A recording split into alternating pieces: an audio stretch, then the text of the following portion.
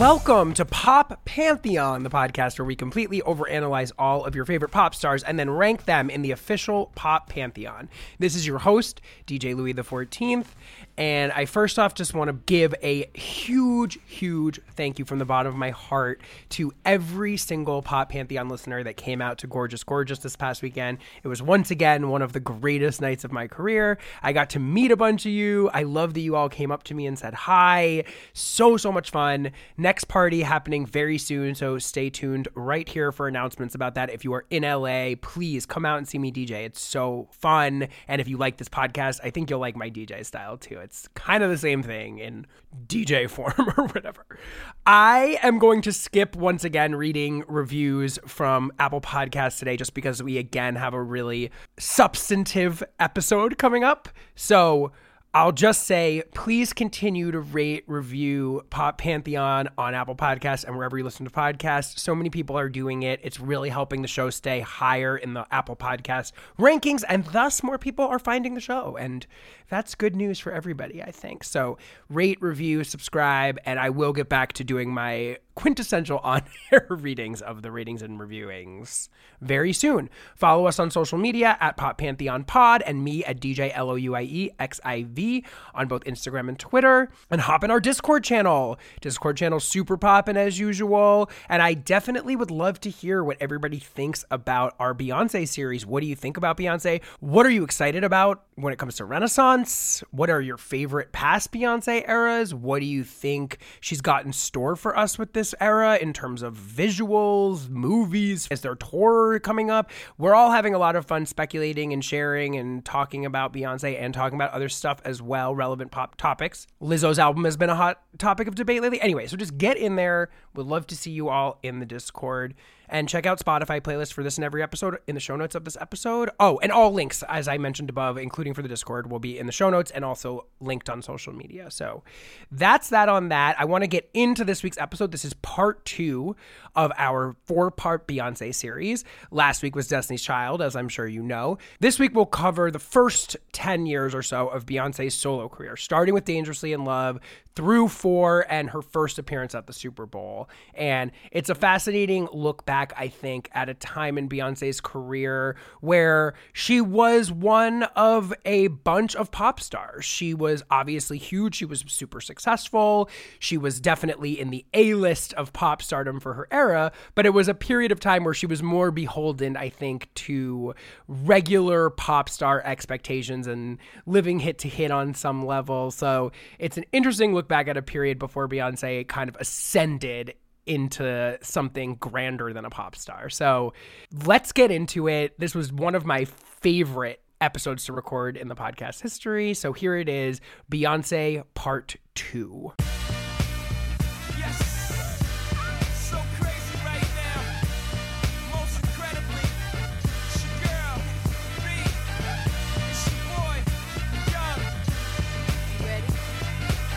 When Beyonce left Destiny's Child to embark on her storied solo career in the early 2000s, there was certainly no guarantee that it would work. In fact, the odds were stacked pretty heavily against her. For every Diana Ross, there are the remains of literally scores of girl group solo career ambitions that crashed and burned spectacularly once they left the comfy confines of the crew. But Beyonce, as now obviously goes without saying, wasn't just any uppity run-of-the-mill girl group star. Even if it wasn't exactly clear to the general public when she struck out on her own following Destiny's Child's third album, 2001 Survivor, I think it's safe to say that Beyonce herself was always clear and ready to do whatever it took to realize her incredibly lofty ambitions and reach her pop icon, and excuse me for saying this, destiny. Beyonce's solo career began in earnest with a series of film appearances and Lucy singles that offered only a sliver of the supernova in the making. There was the 2001 hip opera Carmen on MTV, which adopted the 1875 opera into a contemporary hip-hop and B music video era extravaganza, with B in the title role. Most importantly, there was the third installment of the mega-successful Austin Powers franchise, 2002's Goldmember, in which Beyonce portrayed Foxy Cleopatra, a riff on the blaxploitation era on-film persona of Pam Grier, and the soundtrack to which contained her first solo single, the Funky Neptunes-produced Work It Out. What truly set Beyoncé's solo career in motion, though, were a pair of collaborations with her future husband, Jay-Z, then the most successful rapper on the planet. First was her appearance on his number 4 single, 2002's '03 Bonnie and Clyde, a slinky, sexy record which found the couple positing themselves as outlaws on the run, living dangerously but sustained by their devotion and commitment to their enduring, if destructive, love. The second was the lead single of her first solo record, 2003's Dangerously in Love, a pop song so explosive that, over the course of just under 4 minutes, it single-handedly obliterated any doubts about Beyoncé's solo endeavors, nearly eclipsed the memory of Destiny's Child's entire discography in the process, and, once and for all, heralded the arrival of a pop idol for the ages. That song, of course, was Crazy in Love, a blaring Shy Lights horn sampling stomper that seamlessly melded pop's past, present, and future into one euphoric ode to lust gone berserk, all anchored, of course, by Beyoncé's signature, just this side of unhinged virtuosity and the rhapsodic chemistry between B and J. Crazy in Love spent 8 weeks atop the Hot 100, is considered to this day to be one of the greatest pop songs ever made, and officially sent the rocket ship that would be Beyoncé's career into the stratosphere.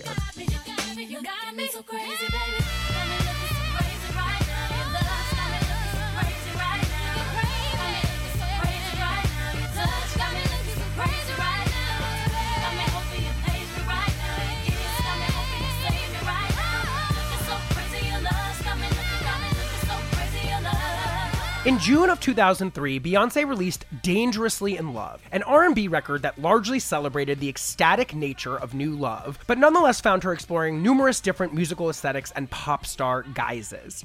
Following Crazy in Love, Dangerously spun off 3 more smash hit singles. The electro dancehall banger Baby Boy featuring Sean Paul, which spent 9 weeks at number 1, the sexy Donna Summer sampling Naughty Girl, which hit number 3, and the supple R&B slow jam Me, Myself, and I, yet another in Beyoncé's growing collection of infidelity anthems, which hit number 4. Dangerously sold 11 million copies worldwide and made Beyoncé one of the early aughts' most intriguing new pop figures. After returning to Destiny's Child for one final go-around, 2004's Destiny Fulfilled, Beyoncé filmed a high-profile role in the big-screen adaptation of the Broadway musical Dreamgirls, in which she fittingly portrayed Dina Jones, a Diana Ross cipher who, get this, leaves her successful girl group to ruthlessly pursue solo success. Her sophomore album, 2006's B-Day, was initially posited as a funneling of Dina's emotions and reactions to being cheated on by her husband, and, contrary to her now widely understood meticulous approach, was recorded in just a few weeks. The resulting record was both her most terse and loose to date, a 37-minute burst of funk and soul and hip-hop bombast, which found Beyoncé pushing towards the rougher edges of her influences and her pop star persona, and steering enticingly away from conventional pop song structures and melodies. B-Day also found Beyoncé mining the darker underbelly of love gone sour, with songs that often dealt in emotional distance, unbalanced gender dynamics, and of course, in now classic B fashion, lies, paranoia, infidelity, betrayal, and revenge. While B-Day debuted with over 500,000 copies in its first week, when it was released in September, the first 2 singles, the funky Crazy in Love sequel Deja Vu, and the operatically livid skeletal hip-hop track Ring the Alarm, were both relative underperformers. It was the third single, however, the mid-tempo country R&B ballad Irreplaceable, about, what else, dumping a no-good-for-nothing bugaboo that became the album's signature hit, spending 10 weeks in the Hot 100's pole position.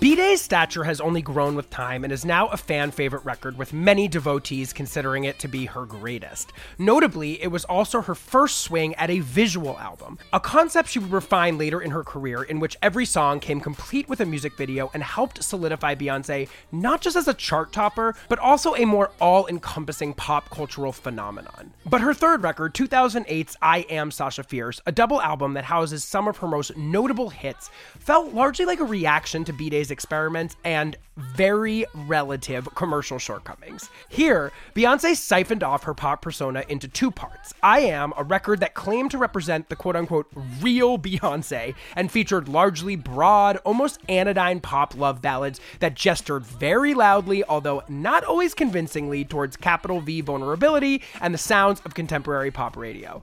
The second, supposedly an expression of her alter ego, the thrillingly possessed, superhuman onstage performer whom she dubbed Sasha Fierce, featured music that dabbled in dance pop, aggressive hip-hop styles, and contained some light continuations of B-Day's sparer funk aesthetics. I Am Sasha Fierce did its job, once again sending numerous Beyonce singles into the top reaches of the Hot 100. There was the country pop of If I Were a Boy, which peaked at number 3, the sweeping Love Is Religion ballad Halo, which peaked at number 5, and the electro-pop Fantasia Sweet Dreams, which peaked at number 10. Most notably, though, was the lead single from the Sasha Fierce disc, the enchantingly bizarre Single Ladies Put a Ring on It, a sparse, syncopated bounce track that finds B, or excuse me, Sasha, essentially demanding in the confines of a sassy, delightful schoolyard chant that her man either wife her up or get the fuck out. Single Ladies, powered in part by its now quintessential music video, essentially a black and white one-shotter of Beyonce and two dancers doing Bob Fosse-esque choreography that was replicated on the internet so many times that it essentially invented TikTok, spent 4 weeks at number 1, and stands to this day as perhaps Beyonce's signature hit.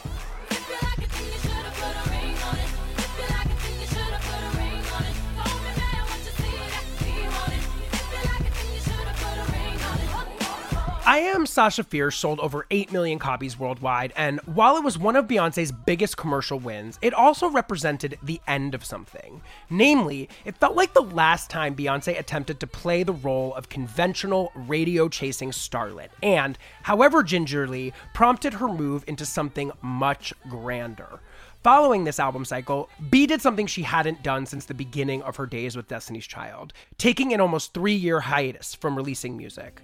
During this period, she appeared as a feature on Lady Gaga's hit Telephone, but more importantly, she took time to, in her own words, live life and become inspired again. Even more pertinently, Beyonce also fired her father Matthew as her manager, a role he had occupied since the mid-90s, and seemed to signal a moment where Beyonce took full creative and commercial control of her career and artistry. When she returned in 2011 with her fourth album, the aptly titled 4, it was clear that her priorities had changed quite a bit. While the lead single Run the World felt like an obvious swing at a trendy EDM-style single, then pop music's lingua franca, the rest of the record was largely uninterested in anything resembling pop radio fodder. 4 was slow and languid, unbothered, and strikingly low-key. It functioned largely as an idiosyncratic exploration of black music's past, from Prince-style ballads to Mary Jane Girls-esque mid-tempo yacht R&B groovers to Fela Kuti's Afrobeats and Stevie Wonder's pristine, rapturous soul pop. Mostly, it was a glorious showcase for Beyonce's truly bravura vocal performances, gorgeously refined, dynamized, and deepened over the course of the previous 15 years. 4 was not a huge seller compared with her previous work.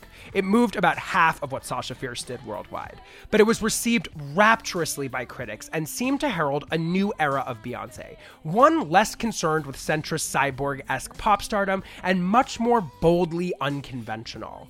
In 2013, Beyonce headlined the Super Bowl halftime show in a performance that's widely considered to be one of the best to ever grace that stage. She ripped through most of her solo hits and also brought out Destiny's Child, all of which seemed to amount to something of a career capstone, a send-off to her peak years as pop's star du jour, and into perhaps a still wonderful, if smaller in scale, next decade. That would have been all well and good, and if Beyonce's run of central pop relevance ended there, she'd certainly still be remembered as a great pop megastar. But of course, no one had any idea what she had in store for her next act. Here with me to talk the first decade of Beyonce's solo career is author, journalist, and Pop Pantheon returning champ, Julianne Escobedo Shepherd. Okay, so I am here once again with journalist and author, repeat offender on Pop Pantheon, Julianne Escobedo Shepherd. Julianne, welcome back to the show. Return of the Mac. Okay, we won't do that, but thank you. I am so glad to be here. I love chatting with you. I love chatting with you too, and I feel like you're the person I have to call up when we pull out the big guns. Like when we've got to talk about someone that's just absolutely top of the pantheon. There's only one person to call, and it's you. Honestly, one of the most fun, long but fun recording sessions I ever had was cutting that Rihanna episode with you. And I will never forget how much you maintained your energy and your good cheer through, I would say, 4 hours of talking about Rihanna straight. Look, I mean, I created an entire column about chronicling her every tiny move. So obviously I could talk about her for hours, but also energy, like they used to say at hip hop concerts, the energy you give us, we're giving you back. So oh, wow. You know, it's mutual. I really appreciate that. I try my best to stay energetic, if nothing else, in these trying times.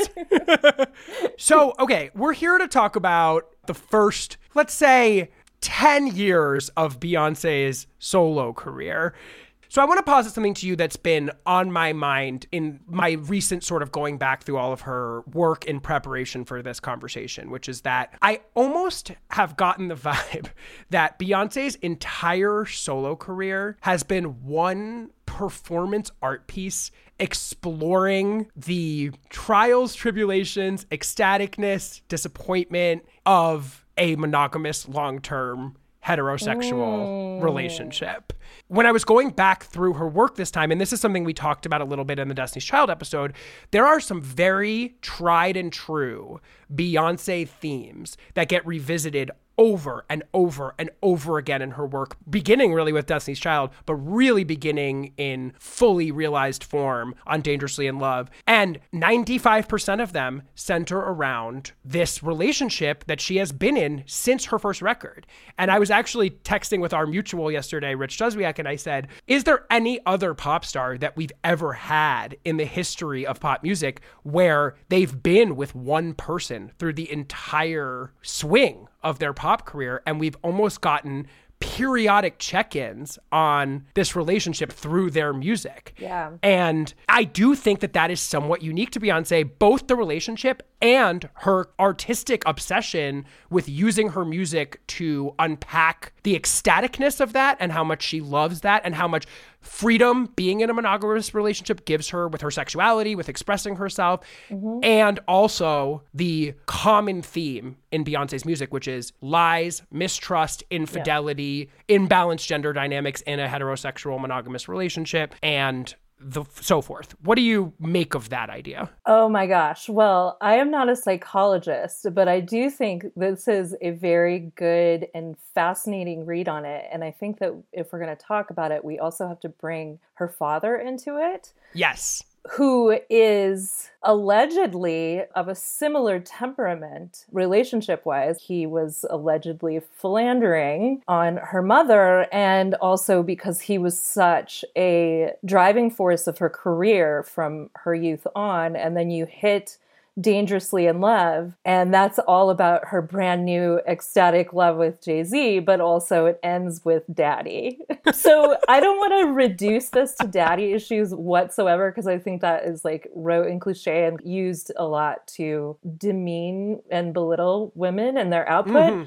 But I do think what makes it so interesting and what makes her music so resonant is that if you pull back a little bit and don't look at it specifically as autobiographical, but she, through her own experience and through her artistic freedom, I guess, is not just exploring this one single monogamous relationship of her own, but she's sort of mapping out what it is to be a powerful, talented Black woman in this specific era of patriarchy in which she existed. And I think that, you know, even though she's singing about love and about heartbreak, there is this underlying pushing back on expectations that, you know, we can read were definitely put on her. I mean, of course, they were put on her as a famous pop star from when she was a teenager, but also are expected in monogamous heterosexual relationships, very few of which even now I think manage to break out of those expectations. So it's a confluence of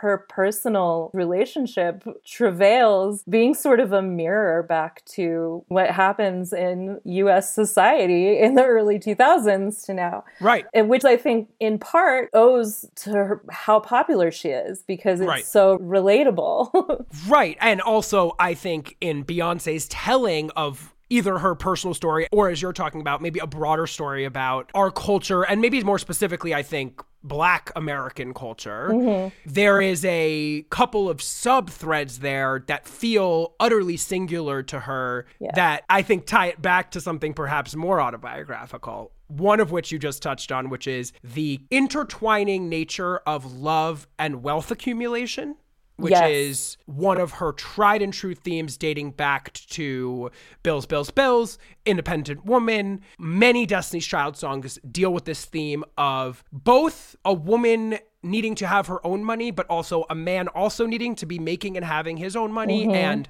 that being essentially ground zero for any discussion of a relationship with Beyonce.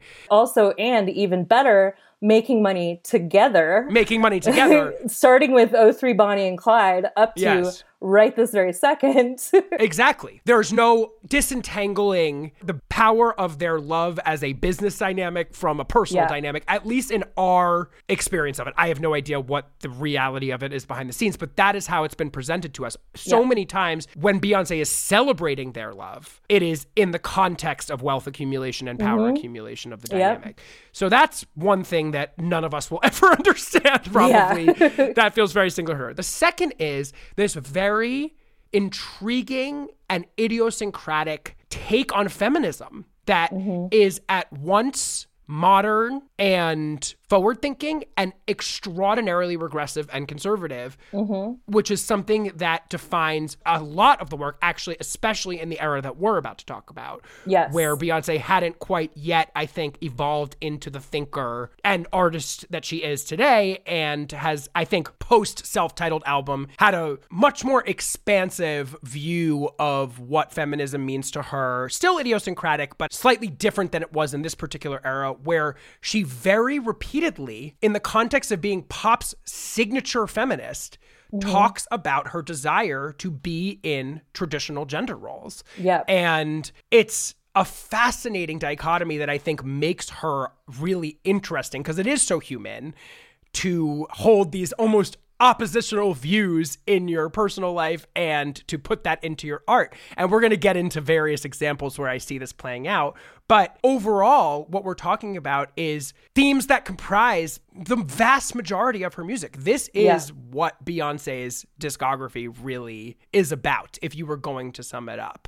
And I think it'll be fun for us to get to unpack that a little bit and the evolution of all of those things through this conversation. Yeah, I agree. You just reminded me, I attended that fabled conversation at the New School between Bell Hooks and Laverne Cox, in which everything that you just said about her presentation of feminism in her music was debated passionately between the two. And I think if she weren't such a human about that aspect, there's an entire cottage industry like Roxane Gay, bad feminist, of like accepting the fact that none of us are perfect in a time when feminism almost felt like you had to be perfect, and then put that on a billionaire Black woman, then it all gets very complex and people have very strong reactions to it, for better and for worse. And then it just gets into like, we're back in the 70s and it's like, anyway. You know what's really interesting about what you're saying is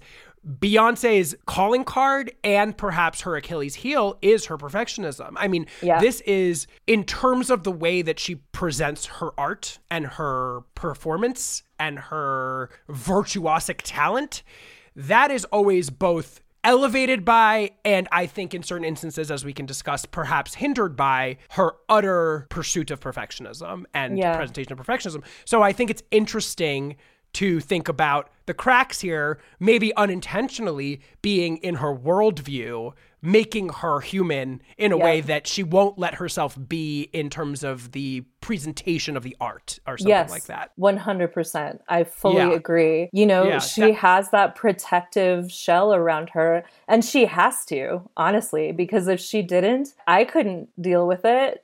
100%. She's the consummate celebrity in the sense that she knows how to wield her image and to shape it, and she has probably, I don't know, but I would imagine has made a lot of personal sacrifices in pursuit of that wielding, molding, image making, myth making. Yeah. And I was saying to you off mic, that was something that Brittany and I got into on the Destiny's Child episode. It's like the Beyonce myth is so tight and so hard to find the cracks in. You know, when you get the little moment like the elevator, or you get her firing LaToya and Latavia, like these little cracks where you see some of the phrase, they're so few and far between, and that's why we eat them up, because I think she, and I think early in her career, the father, Matthew, have done such an impeccable job of creating the myth of Beyonce, and she has lived up to it so effectively throughout her career. So let's rewind. I want to start this conversation talking about actually your personal memories, because we have just done an episode on Destiny's Child. Beyonce's solo career begins in the period following their third record, Survivor, and before their fourth record, Destiny Fulfilled. This is around 2001, 2002. I'm curious, following Survivor, what do you remember thinking about Beyonce's solo endeavors? Did you feel her solo success was inevitable? Did you get a sense of how monumental this was all going to be? No. Next question. No, I didn't get a sense of how monumental it would be, right? So it was always clear that she was the lead singer, and she was the one with the powerhouse voice, and she was front and center. But how often do lead singers break off of girl groups and become superheroes, basically? Not very often, almost never. It was clear, though, I think in the early 2000s, that she was heading towards something bigger. I could never have predicted how big it would be. I remember Carmen, a hip opera. So Carmen, a hip opera is really, I think, the first thing that we're seeing that is her alone, and it's her first non-video performance without the rest of them. And just to fill everybody in, Carmen, a hip opera was an MTV special movie musical that essentially adopted the opera Carmen into a turn of the aughts hip hop and R&B extravaganza. Is that an accurate depiction? It is. In which Beyonce portrayed the title Carmen, yeah. Carmen, stop playing around, all right? Get dressed. Come on, we have to go. You know you really, really, really, really want to be with me, so why don't you stop beating around the bush and come and give it to me? So it's her, and then Mekhi Phifer, and Mos Def is in it. Right. And the whole thing is rapped, right? So like rather than lines, they're rapping their lines, which I think presaged Hamilton. But anyway. Hey! Now that's a bar. like wait, I would take Carmen, a hip opera, over Hamilton, but that's just me. Agreed. Like they should put that shit on Broadway. But anyway, it's the first time we're seeing her sort of as an individual and as someone who has ambitions greater than just a music career. And at that point, it becomes apparent, no disrespect to anyone else in Destiny's Child, but it becomes pretty apparent that they're becoming more of the background. Yes. Not the backup, but definitely the background. She's the powerhouse voice. She's the one you really not only can hear the most and gets most of the leads, but you're kind of listening for because of the quality of her voice. How would you describe the quality of her voice? There's this thing in choreography where you hit the choreography, right? Where you like hit all the notes, and that's what she's doing with her voice. She is precise. She's eating it up. She's delivering it with passion, not just feeling the emotion, but she is doing everything in her power to make sure that you know that she feels the emotion and that you're also feeling the emotion. I'm there at your side, a part of all the things you are.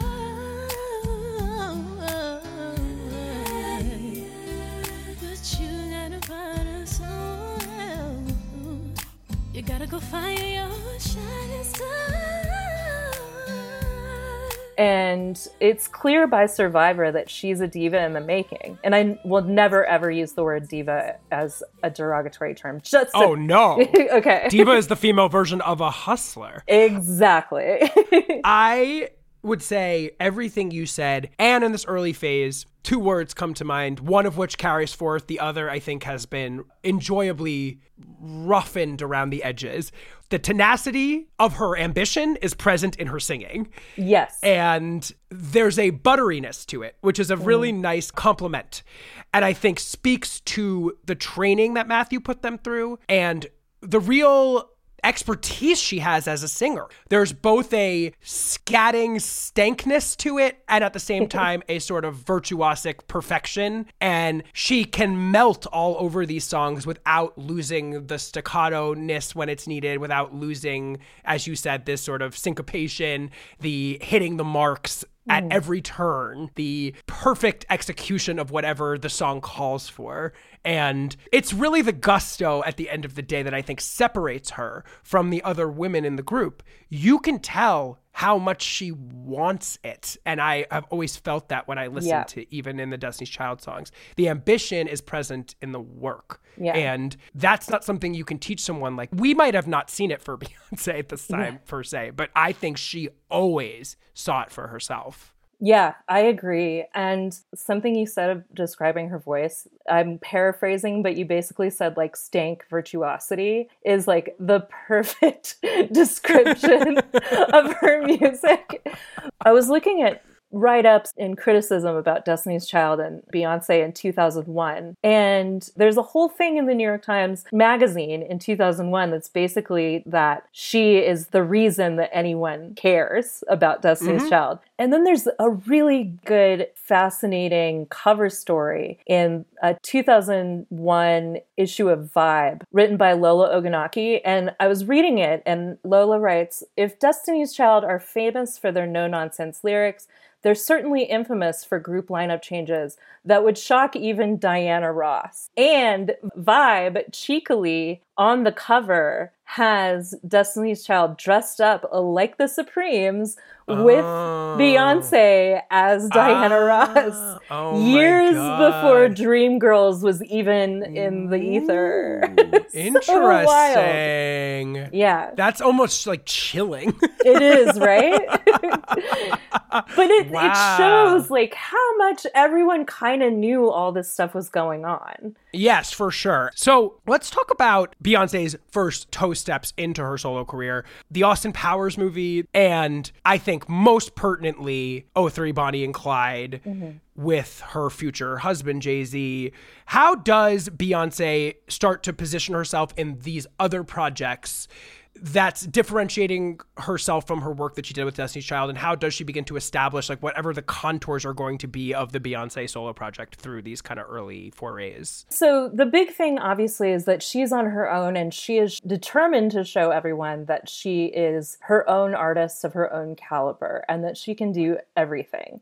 And I think the Austin Powers movie was really important because I think despite the astronomical fame, I guess, and reaches of Destiny's Child, pop music at that time was still super segregated. And I think that by being in the Austin Powers movie, she became more of a household name with mainstream movie-going audiences, you know? If it isn't Austin Powers. I'm sorry? You got a lot of nerve dragging your jive white ass in here. I don't believe we've met. It's me, Foxy. Foxy Cleopatra. Long time no see. That puts her on the radar of a lot more people. Then with Work It Out, she's like, oh, by the way, you just found out who I am. Here is a funk song for you with me in a Tina Turner dress and some horns, and you're gonna know who I am. And I will say that I think Work It Out is not my favorite song of hers. I don't think it's that great, but for the time, it really was like Beyonce is doing something other than skittering R&B shit. She's appealing to a broader audience, maybe an older audience. Here I am. I don't need all those other girls.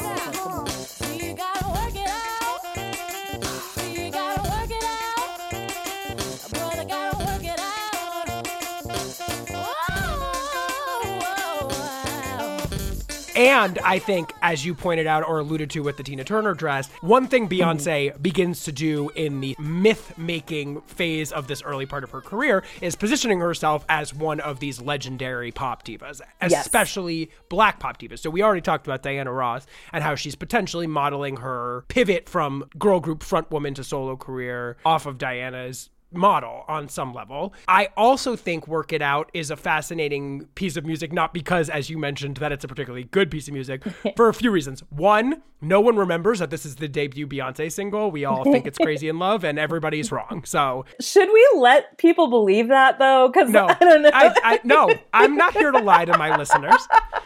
Beyonce's first solo single was a flop. So let's get into that. Everybody that's down on Normani right now, it's happened to the best of them. So that's one. Two is, you mentioned it's a funk single.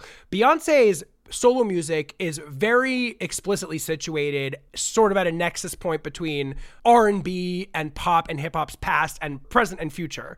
I think that that's something she continuously explores in her music is lots of nods towards the past and intermittently futurism in terms of what she's thinking about, but almost more of a positioning in music of the past. I mean, if you think about Crazy in Love, if you think about the Bob Fosse choreography of Single Ladies, if you think about most of the music on 4, if you think about B-Day, which is essentially like a giant funk fest, a lot of this music is throwback soul and R&B music, and I think that that is a really interesting pivot from the Dark Child and Kevin Briggs productions for Destiny's Child and Poke and Tone and whomever was working with them, where those were very futuristic sounding R&B songs that were more in the mold of the other stuff that Dark Child was doing, which was extremely innovative work with Brandy and Jennifer Lopez and Michael Jackson and whomever. So I think that was an important thing. This song didn't sound like a Destiny's Child song, which I think is maybe the most interesting thing about Work It Out. On the flip side of that,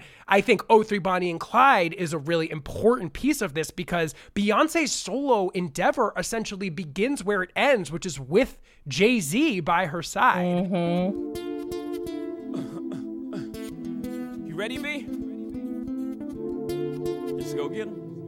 And I feel like that is so powerful to think about. '03 Bonnie and Clyde represents, obviously, their first collaboration. It's a wonderful song, also produced by Kanye West, another thing maybe people don't realize, and situates them as the couple that they're going to be, this couple in love that just have each other against the world, which is like a sort of theme that they constantly return to. It is incredibly, I don't know if the word is moving, but it's definitely astounding that that was the first presentation of Beyonce, given what we know about the role that this relationship will continue to play in her career. All I need in this life is sin. It's me and my girlfriend. Me and my girlfriend. Down the ride to the very end. It's me and my boyfriend. It's really true. Revisiting this honestly kind of freaked me out a little bit. Yeah, it's scary. There is something so spine-tingling about that song being the launch pad of her solo career. And I think the other element that both Jay brings and that song highlights is Beyonce's very fervent and consistent positioning of herself in hip-hop culture. Beyonce has never just been interested in being a pop star, a mainstream pop star, from Destiny's Child through to this moment, through every single one of her solo projects. Beyonce also positions herself as a rapper and positions herself as a part and parcel with hip-hop culture. Yes. And I think that's another very important element of '03 Bonnie and Clyde. Well, but not just that. I mean, she may not be putting crate-digging treatises out here like Questlove or whatever, but I think that it does get overlooked because of the pop starness of it all, that she is a music nerd and she's a student of music and she knows her music. I think you're right. I think with the funk single and with her choices early on in her solo career, she really wanted to reflect that within the constraints of hip-hop culture. And if you recall, when '03 Bonnie and Clyde came out, this is the beginning of when hip-hop and R&B are fusing together inextricably forever. And it was both prescient, but also, I think, at the time, there were infinite rumors that they were dating, right? And that was part of... Unconfirmed, very important to throw in there, that they held that from us, aside from on record, for years into her solo career. Years. That also signifies a point where people's obsession with pop stars' personal lives starts to really become what it is now in the new millennium. That narrative, I think, drove that song. And it was only furthered with Crazy in Love. But I think they saw how it did, and I think they knew it, and that's where the making money together thing comes in. Like, they obviously like collaborating with each other as artists. They sound great together, but they also knew from that song's popularity that they were going to make some money off of this shit. They had power together. There's something about the ultra femininity of Beyonce and the sort of prototypically masculine presentation of Jay-Z that probably makes their personal relationship tick as well, but also works beautifully on record together. Yes, and like the whole thing too, at that time, she was the good girl. That's why it was so astonishing. Destiny's Child was, I don't want to say they were chaste, but they were very proper and very withholding. And then here's Jay-Z, who's basically, his whole thing is how many hoes, you know? And then here's this good girl from Texas with the most beautiful manners. Christian. And she's about to go fucking shoot up a bank or whatever with this guy. Like, you know what? It's so funny, but so true. And it speaks to another thing that I think is a very pertinent ground layer for Dangerously in Love, which is Beyonce's monogamous relationship with Jay-Z frees her in her work. And I have thought of it more in sexuality. Like, she is able to be a freak on song in the context of this relationship, not in other contexts. That's why it didn't happen in Destiny's Child. But once Beyonce enters into this dynamic, she feels a certain freedom to be a naughty girl, not without the relationship in place, which I find absolutely fascinating because it speaks to our earlier conversation, which is kind of her conservative, traditional value system that I think continues to tick to this day. But you're also making me think this also creates an avenue, the relationship, for the rapper, the bad girl, for that sort of part of her persona to live freely. The harder edged part of her persona comes out as a result of the relationship as well. So there's a certain chasm that opens up in her artistry as a result of the love. And I think that's a really important aspect also to set up our next topic, which is Dangerously in Love, because this album is essentially a almost little girl's fantasy version or hopes for what being in love might actually be like. Although cut with some other layers that we're going to talk about. There's almost a fairy tale perception of what monogamous love is. She is over the moon excited about being in this relationship. If it's possible to say she wanted anything more than superstardom, I think maybe what she wants even more than that is this relationship. Yeah, I think there's two prongs to that. You made the fascinating point about Jay-Z giving her license to be a freak. I'm like, is Destiny's Child part of purity culture? But if you think about the early 2000s purity culture and this hold of that millennial Christianity, it was really all about women saving themselves. She's in this secret, not confirmed, committed, monogamous relationship. She's like, okay, well, like maybe this is the guy that I'm gonna marry. So here we go. But with Dangerously in Love, I think you're right that it does have a fantasy aspect about first love to it. But also, she was 21 years old when she wrote it. I think about when I was in love when I was 21, thinking I was going to marry my boyfriend and like, nah, you know? Right. But that's what I'm saying. Yeah, that's exactly my point. If we're taking the framework that her musical oeuvre is the stages of this relationship or the stages of a relationship or something like that. I think perhaps unintentionally, because I do think it was 100% genuine that she felt this way. Yeah. Beyonce viewed love as this bombastic endpoint to something. Like, I think she felt like she had unlocked the Holy Grail. And I think that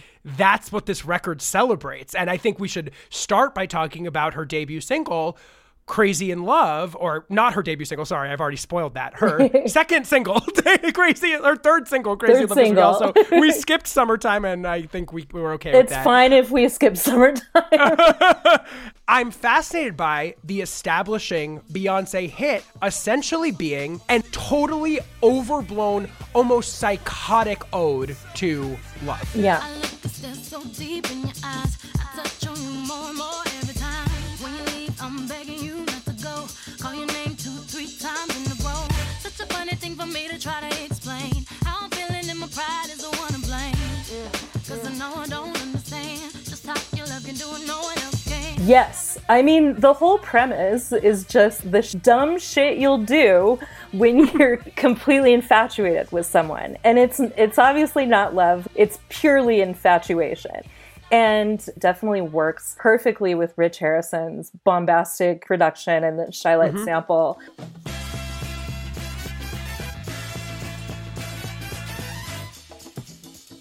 But together, it is actually explosive. It's explosive.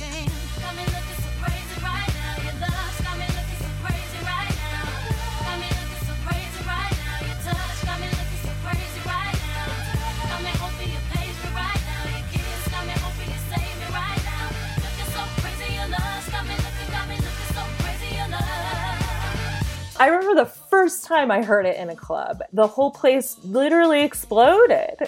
I mean, it is the greatest song of the 21st century. Yeah. It is such an incredible expression of the glorious melodrama of Beyonce's artistry at this moment in her career. And also just a gorgeous meeting of pop's past and present and future, which is why I feel like this song continues to be so powerful and well regarded, is that, as you mentioned, it's like you've got this booming over the top Shy Light sample that I don't think a lot of artists could have held their own against. You know, that is a huge sample. So you've got this sort of connection to pop and R&B's past in the production. And then you've got this totally modern hip-hop jangling drum production, the breakdown, the uh-oh breakdown.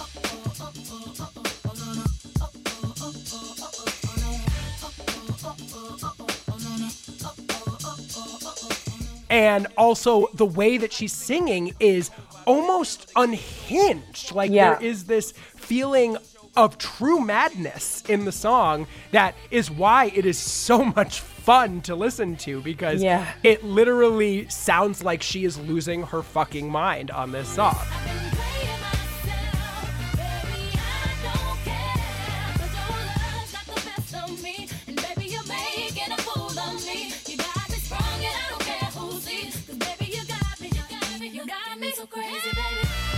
Honestly, it sounds like she's ziplining or something. She's like, because the uh-oh part, like you could argue that the uh-oh is like a mild sense of her subconscious. Right. Giving her some self-awareness. I like that. Where she's like, oh shit, no, you gotta hold on, bro. Like, this is not gonna work. That is so accurate. But if you're ziplining, which I don't know why I thought of this. I've never ziplined. I hope to one day. But you're ziplining and you're like, this is so fun, but also, holy fuck, what if I hit a tree? Yeah. But I don't think she cared. There's abandon in this. She wouldn't have cared if she hit the tree. I'm not playing myself. Baby, I don't care. I don't care. I mean, that is one of the greatest moments in pop history. And it's very fitting that this is the debut single for this particular artist in a way that it wouldn't necessarily have been for someone else, because I think celebrating love and also being taken out by love, which is why I think Dangerously in Love is a fascinating contrast of an album title to being crazy in love, because the amount that Beyonce is obsessed with being in love is also her downfall ultimately.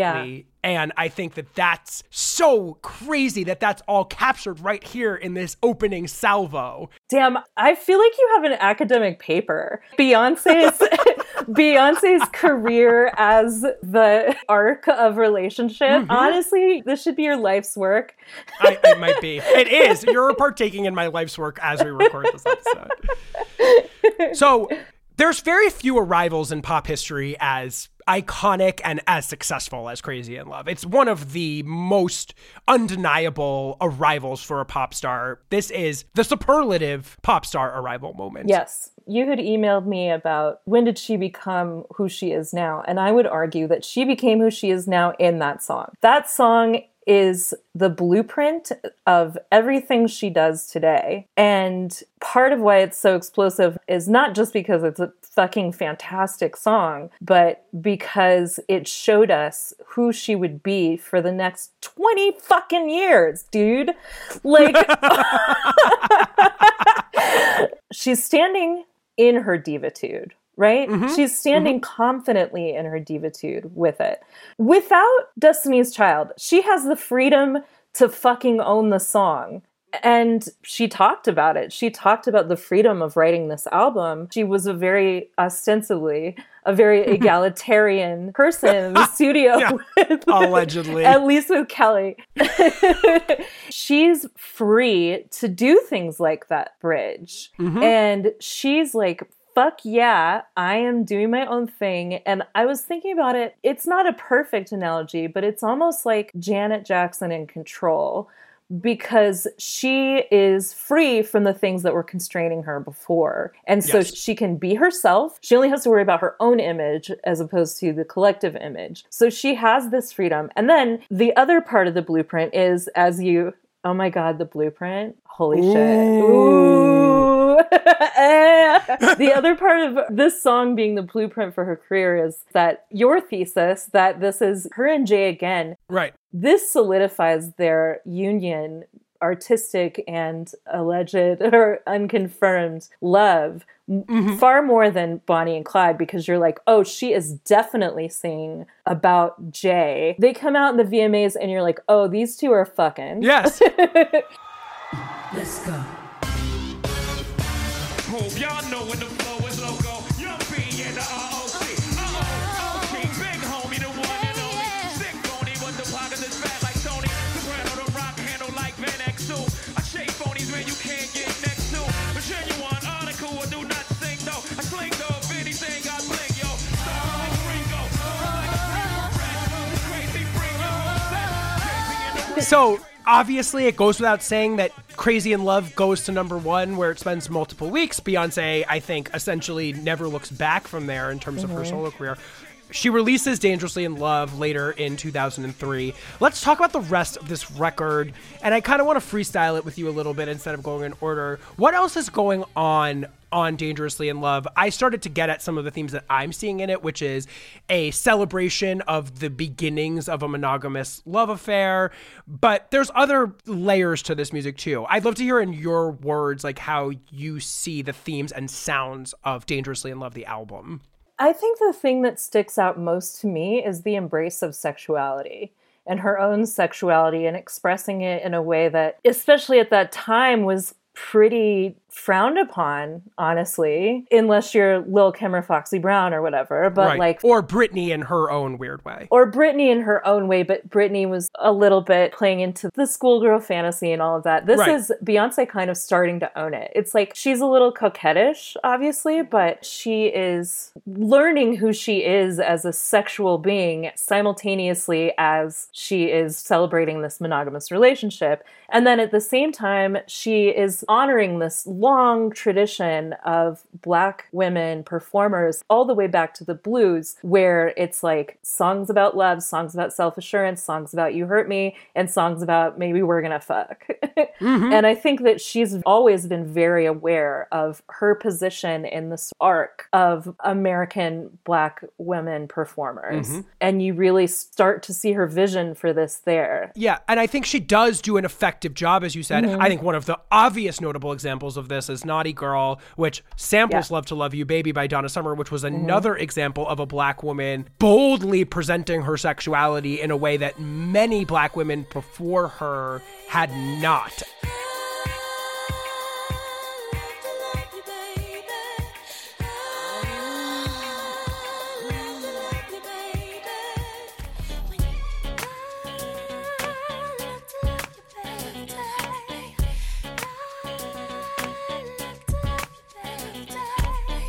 That was a very astute choice on Beyonce's behalf. And she deepens this project of positioning herself in Black musical history with samples of the Brothers Johnson on Be With You, which samples Strawberry Letter 23, and also samples Bootsy Collins' I'd Rather Be With You on that song as well. I'd rather be with you until I'm through. Oh, yes, I do. I'd rather be with you until that day will fly away. I'd rather be with you, 'cause I love the way you scream my name. And there's no other man that gives me what I want and makes me feel this way. I'd rather be with what she interestingly also does in terms of like positioning herself in this black diaspora of music at the time is there's the two signature dance hall reggae tracks, one of which is Naughty Girl and the other is the second single, Baby Boy, which is essentially an electro dance hall song of sorts. Yeah. Baby boy, you stay on my mind, fulfill my fantasy. Come on, girl, tell me how you feel. I think about you all the time. I see you in my dreams. You don't know the love. It's interesting too to think about what's going on at the time. You'd mentioned it earlier, but like a lot of hip hop leaning R&B at the time was very breathy voice, really traditional gender role stuff. Like I'm thinking of Tamia and Fabulous.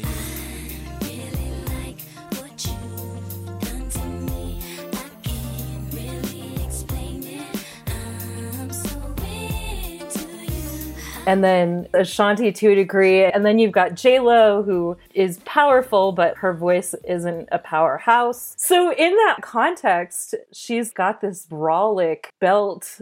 We used the word bombastic before. I think that that's a key to this, is maybe what you're sort of getting at a little bit. Yeah, bombastic and the boss. The boss, right. She's developed a taste for being the boss. And then also when she does try that breathy stuff, like on Baby Boy, and maybe even a little bit on certain parts of Naughty Girl. I'm feeling sexy. I wanna hear you say my name, boy. If you can. She can't do it like those women did it because her voice is too good. Right, exactly. It still sounds so precise and full. Yeah, or like even like Me, Myself, and I, which is this very emotional interior song. She's not yielding. There's just something very classic in the tradition of women R&B singers that she brings to the table, maybe without even trying, because of the strength of her voice. Yes to all of that, like 100 million %. And I think it is interesting, as you said, to watch her experiment with the voice, because she does utilize it in various different ways on this. You've got the explosive quality of Crazy in Love. We've got the breathy quality of Baby Boy. You've got the sultry, almost Minnie Riperton vibe that she brings to both Be With You and Me, Myself, and I. And the other thing is that I feel like she's exploring modes of her ethos. You have, as you said, the boss, right? You have the boss. Then on Be With You, you have lyrics like, I'd rather be with you because you hustle hard to take care of me. I'd rather be with you 'cause you hustle hard to take care of me. Which kind of continues this tradition of her actually really enjoying being submissive or being taken care of, which is something that she talks about quite a lot. You also have the coquettish chasteness on Yes, which is a song essentially about a man pushing too hard to sleep with her and her being pissed off that he is not respecting the fact that she's not, quote unquote, that type of girl. Right. I said yes to your mama and yes to you dating me. Yes, we can be together, but you got away from me the first time I say no. It's like I never said yes. And then I think most importantly in this narrative that I've been laying out here, especially, look, I think there's a way to look at Beyonce's work, as I've said earlier, but I'm going to say it in a slightly different way here. Celebration or exploration of monogamous love, but also of infidelity and of men that have wronged her or lied to her or mistreated her. And one long question where she has attempted to make sense of that. Why do men do this? And I sometimes think Lemonade and her ability to link that to intergenerational trauma and to these broader themes was the endpoint potentially to that question that she was posing in her art through all of this work. Right. Me, Myself, and I is an integral piece of that story where in the midst of all of these songs that are essentially a celebration of her newfound love with Jay-Z is a song that is truly filled with pathos about a man cheating on her. Yeah. Can't believe I fell for your schemes. I'm smarter than that. So dumb and naive to believe that with me you're a changed man. Foolish of me to compete when you cheat with loose women. It took me some time. Yeah, I mean, it's almost like the fundamental crux of her feminism, right? The problem with relying on a man to hustle hard to take care of you is that when he's not there, as they say on Love Island, you gotta back yourself. And so she has been raised with these traditional hetero mores that are like, this man is gonna take care of me. My dad's gonna take care of me. And then maybe those infidelity songs that later evolve into empowerment songs are kind of her pulling the wool off of her eyes about what patriarchy actually offers you. The innocence being stripped away in a sense. Right. Yeah. Because it's like there is an innocence about this album and there's a naivete about what love is. And if that song is about Jay-Z, then it's like, okay, well, here's this older rapper who came up in a completely different way than she did. Right. Who is known as Lothario. And it's important to note is in the power position in terms of fame at this moment. Yes. I think we might forget that at this time, Jay-Z was maybe the most successful man in music. Yeah. And she was still kind of an upstart. And he's at the pinnacle of his fame. And so, yes, starting with Bonnie and Clyde and then Crazy in Love, it's just like he's kind of putting her on, which is a little bit laughable now. I pulled a quote out from her at the time where she talks about Me, Myself, and I, and she says, Me, Myself, and I basically talks about a girl who the guy's not right for her and he's cheating and whatever. And usually women feel stupid and silly and they blame themselves because they've seen all the signs most of the time. But you love the guy, so you don't want to see them go. And in this song, it's a celebration of the breakup. It is an interesting window into her perspective on this that also feels so prescient of Lemonade. Yeah. I couldn't stop thinking about that. I was just like, I'm haunted by it because starting with Say My Name, there is something that Beyonce taps into on these particular songs that feels so core to who she is as a person and an artist. Yeah. And this is such an important plot point, I feel like, in that particular sub-arc of her artistry. Yeah. Obviously, this record is a monumental success. Yeah. As we said, Crazy in Love, #1, Baby Boy, #1, Naughty Girl, #3, Me, Myself, and I, #4. That's 4 top 5 singles. Sells a bajillion records, goes pretty much all the way in separating Beyonce from Destiny's Child forever, and sets her solo career in motion. Following Dangerously in Love's success, Beyonce does a very unlikely thing, which is she returns to Destiny's Child to record Destiny Fulfilled, their 4th record. We have talked about that on the previous episode.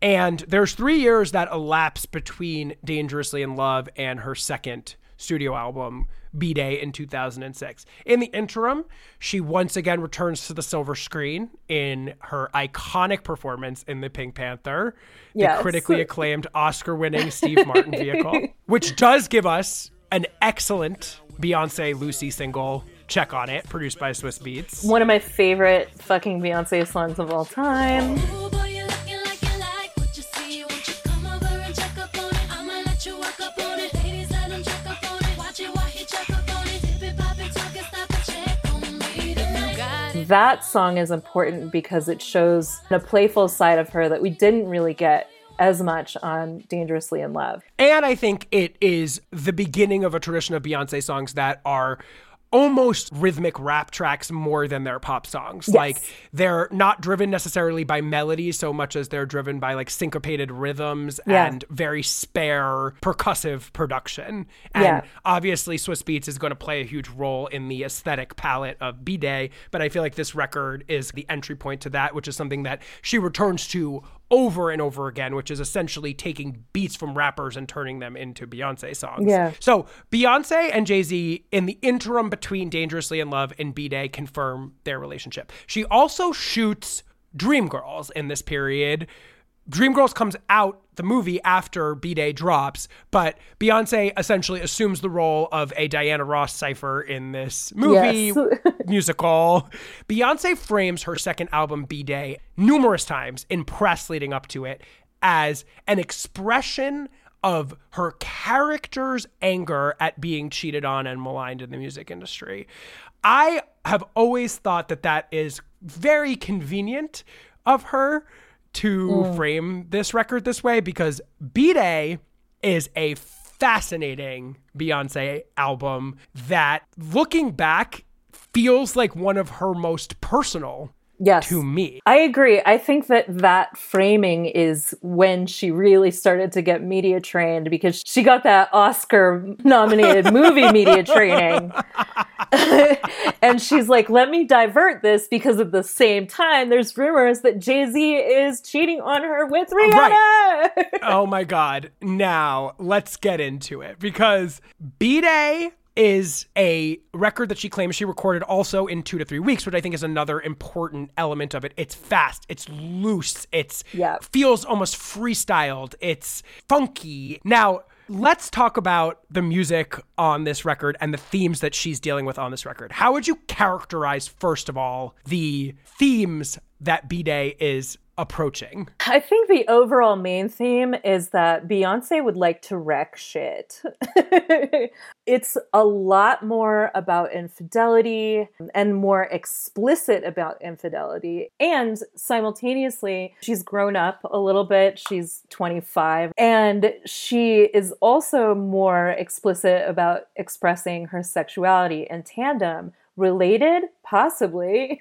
And then also she starts doing the thing which she will continue throughout her career, where on B-Day, she takes those gender roles and she's like, fuck this, I'm going to be the man too. And all of these things together amount to, like you said, I think one of the most personal albums that she has, but also it's this awesome stew that makes for one of her best, if not the best records in her discography. This record is fucking incredible. It is so good.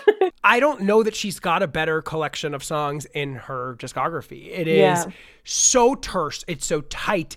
It's so singularly Beyonce in a way that neither record on either side of it is throughout. I am so taken with the level of anger that she is comfortable displaying on this album. And that's why I brought up the way she couched it in it being about her character, because as you mentioned, the bitch is fucking lit up, pissed off through this entire album. Yeah, she's really angry. And I think she also realizes how both the music industry and society writ large would view her as a very famous Black woman being this angry.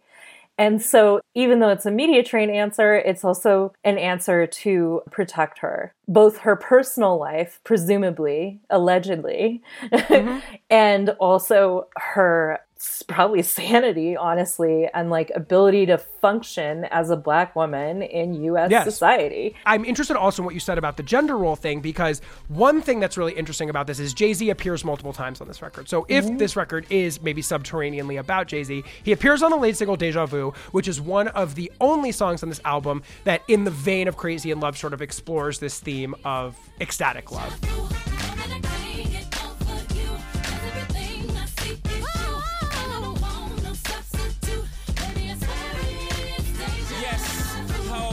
So unusual, baby girl, you should already know it's H-O, light up the strobe, cause you gonna need help, try to study my...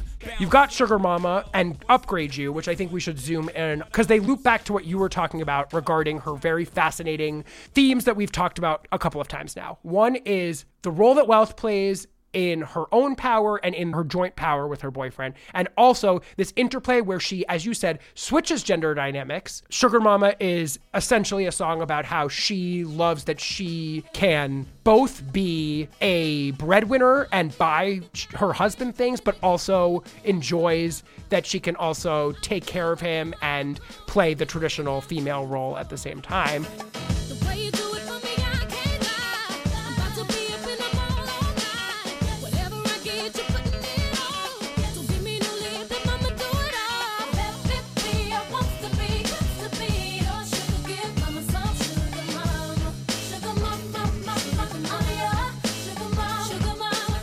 And Upgrade You essentially operates on a similar premise, which is that she is incredibly interested in the fact that she's able to like expand her husband's mind and expand his wealth with her presence.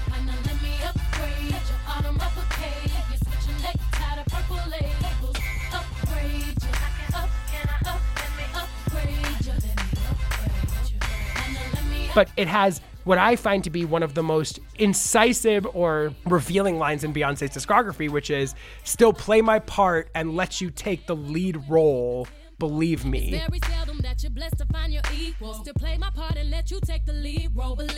So I'm curious how you receive Beyonce's gender politics on these songs, because as you said, at once she's sort of adopting these masculine guises, but she's always, I find, couching it in these fealty to traditional gender roles that she's clearly very addicted to. Well, I would take that line from Upgrade You and add one, which I think complicates things, which is the line, I can do for you what Martin did for the people. Ran by the man, but the women keep the temple. I can do for you what Martin did for the people. Ran by the man, but the women keep the tempo. I think that is her kind of pissed about the gender roles. And I think she's acknowledging this long tradition of gender roles that she is situating specifically in Black heteronormative experiences. And I don't know, that line is so interesting to me because it's like she's saying like, okay, I'm going to do this, but also fuck this. And also, we're actually behind the scenes running shit at the temple, right? But Beyonce is not at home running shit at the temple. Beyonce is out there being as successful and working woman as any has ever been. Sure, but you could also argue that the temple in like the Martin Luther King, oh my God, I can't believe it. In like she said it, she's making us do it. Yeah. It's also an incredibly wild line that only she could pull off. Exactly. I feel like, with a straight face. Yeah. But like if you take the Martin Luther King analogy to its logical endpoint, you could also argue that the women are doing the most important work. I understand that, but it's still subscribing to the idea that women do a certain kind of work and men do another kind of work. She says also, I'll be the help wherever you need me. I see your hustle with my hustle. I can keep you focused on your focus. Yeah. I can feed you. I'll be the help whenever you need me. I see your hustle with my hustle. I can keep you focused on your focus. I can feed you. It is a very interesting window into how she views women and men in relationship. She has a song called Cater to You on Destiny Fulfilled that is essentially like, I want to put your slippers on. I want to cook you dinner and I'll keep my body right so that I look like the woman that you married. I mean, don't even get me started on Cater to You. I know, like... it's a disturbing song. It really is. But I also think it's very revealing because I think it's incredibly earnest. I really think that she feels that she's able to hold both this sort of like independent woman, quote unquote, feminism that defines her in so many people's eyes, along with this conservative take on men and women in relationships, at least in this period in her career, because it comes up a lot. It really is something that she returns to so much in her music. And I find it fascinating that on Sugar Mama, she's both buying him things and she's the Jolly Rancher that you get from the corner store. She's a sweet and she's powerful, you know, and I think, let mama do it all, she says on that song. Like, how can you do it all? Like, what? Trying to be everything to everyone or being everything to your man, it sounds very exhausting, but I do think it is the real her at this moment. Yeah, and I think also this album puts her on the ideological path to the girl bossdom that she eventually ended up in. Right, for better and worse. Yeah, for better and worse. It's very complicated and it's also frustrating. And when you think about the videos for both of those, because also for everyone who thinks that the self-titled album was her first fucking video album, this was her first video album. Every song is a video.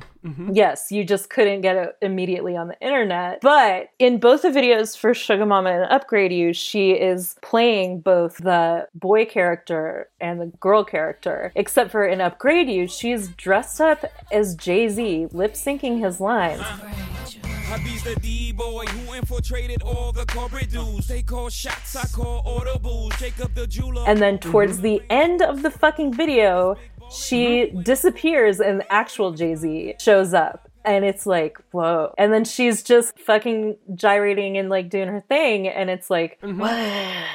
Yeah. I don't know. And not even to throw in the mix here, that Upgrade You might be, ape shit aside perhaps, the ultimate wealth and love entanglement song. I mean, they're essentially getting off on all of the luxury items that they're buying for one another. She's literally like panting towards the end of the song. Audemars Piguet watch, dimples in your necktie, Hermes briefcase, Cartier top clicks, silk line blazers. Audemars Piguet watch, dimples in your necktie, Hermes briefcase, Cartier top clips, silk line blazers, diamond cream facials, BBS cufflinks, 6-star pin suites.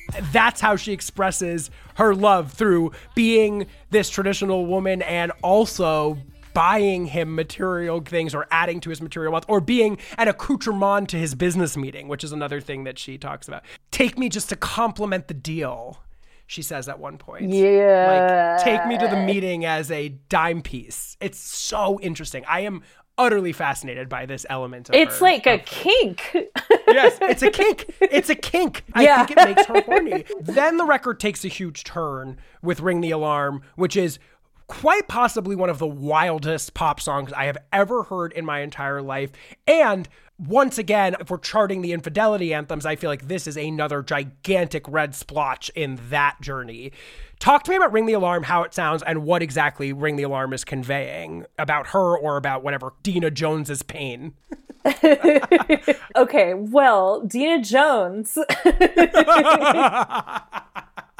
This is supposedly, the rumors were that this song was the specific song about Jay-Z allegedly cheating on her with Rihanna. And it was so widely believed that Matthew Knowles actually released a statement that was like, this is all nonsense. This Rihanna stuff is bullshit. But it's basically Beyonce saying, I will fucking kill you. She's not going to cut a bitch, actually, which, to her credit, she's going to cut the man in the song and is imagining the other woman wearing chinchillas and being up in their house and shit.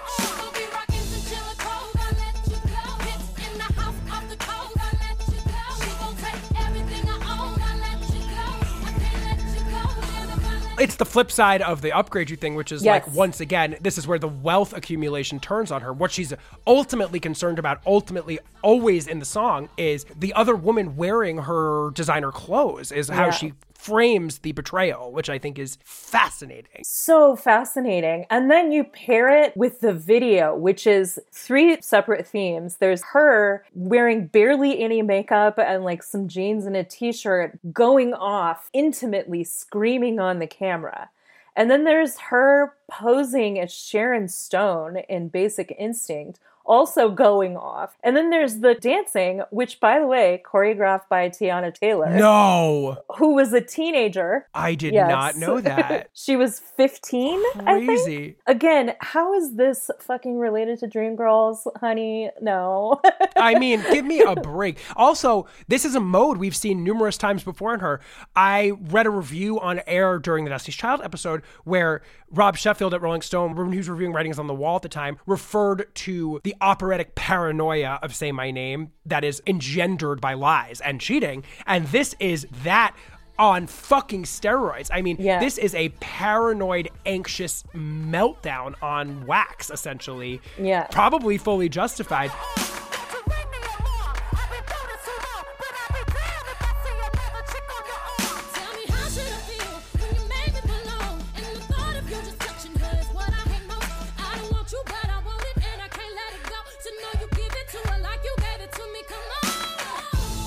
This is an incredible expression in the confines of a pop song of what lying and lack of honesty can do to a person's mental state. Like, it's true. That is what this is. And to have done it, I think, so innovatively over what is essentially a Swiss Beats beat that could have just as easily gone to T.I. or DMX, I kept thinking to myself. Yeah. Like, is such a powerful consolidation of Beyonce's unique artistry and her positioning of herself as a rapper and within hip-hop culture as well. Yeah. But it's like this really, I mean, long ask Back to the Blues women women tradition of you hit a fucking tripwire. Oh, baby, the wire has been tripped. And then, of course, another quintessential Beyonce infidelity breakup anthem, which becomes the biggest hit of this record, although sonically not really in step with most of it, Irreplaceable, which is a kind of broad pop ballad take on the same themes that's way less interesting than anything we've talked about thus far. I think you would agree with me.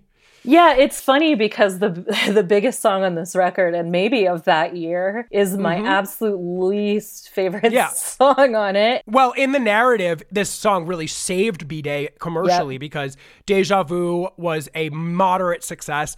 Ring the Alarm was essentially a flop, which makes sense on some level because it's a wild choice for her pop song, although in retrospect, one of her most iconic and fascinating. And then this song was number one for 11 weeks on the Hot 100. You must not know about me.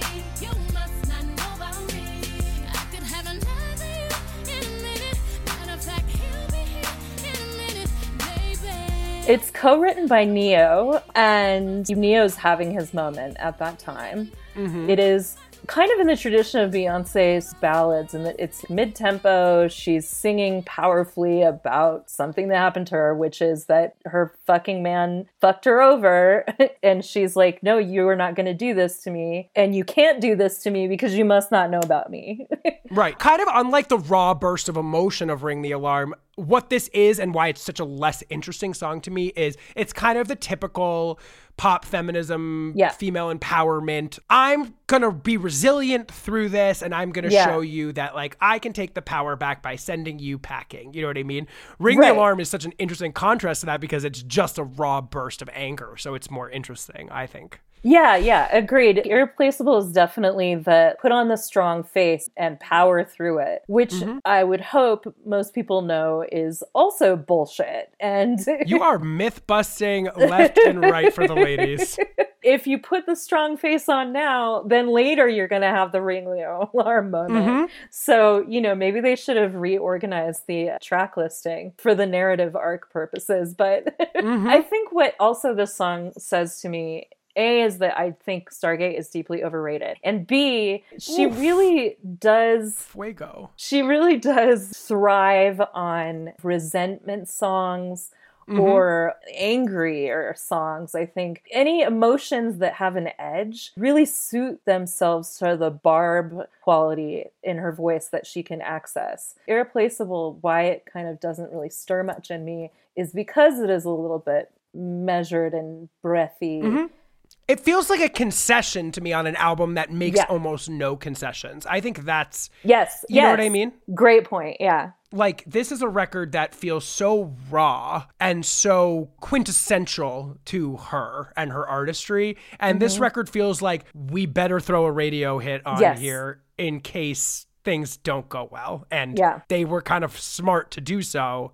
But I think given how little she performs this song in the modern age, I think she might be on our side about it as well. Yeah, I think so. So, as I mentioned, B-Day has an interesting commercial trajectory. I don't get the impression that it was nearly as culturally saturating, Irreplaceable aside, as Dangerously in Love was. I feel like this album really is a fan favorite and has grown in stature over time, but I think was almost a bit of a commercial disappointment that I think is played out in a series of events that I really don't want to spend too much time on because I think they're not the greatest moments in her career, which was a re-release of the record led off by a duet with Shakira called Beautiful Liar, which I would venture to say is one of Beyonce's worst singles ever.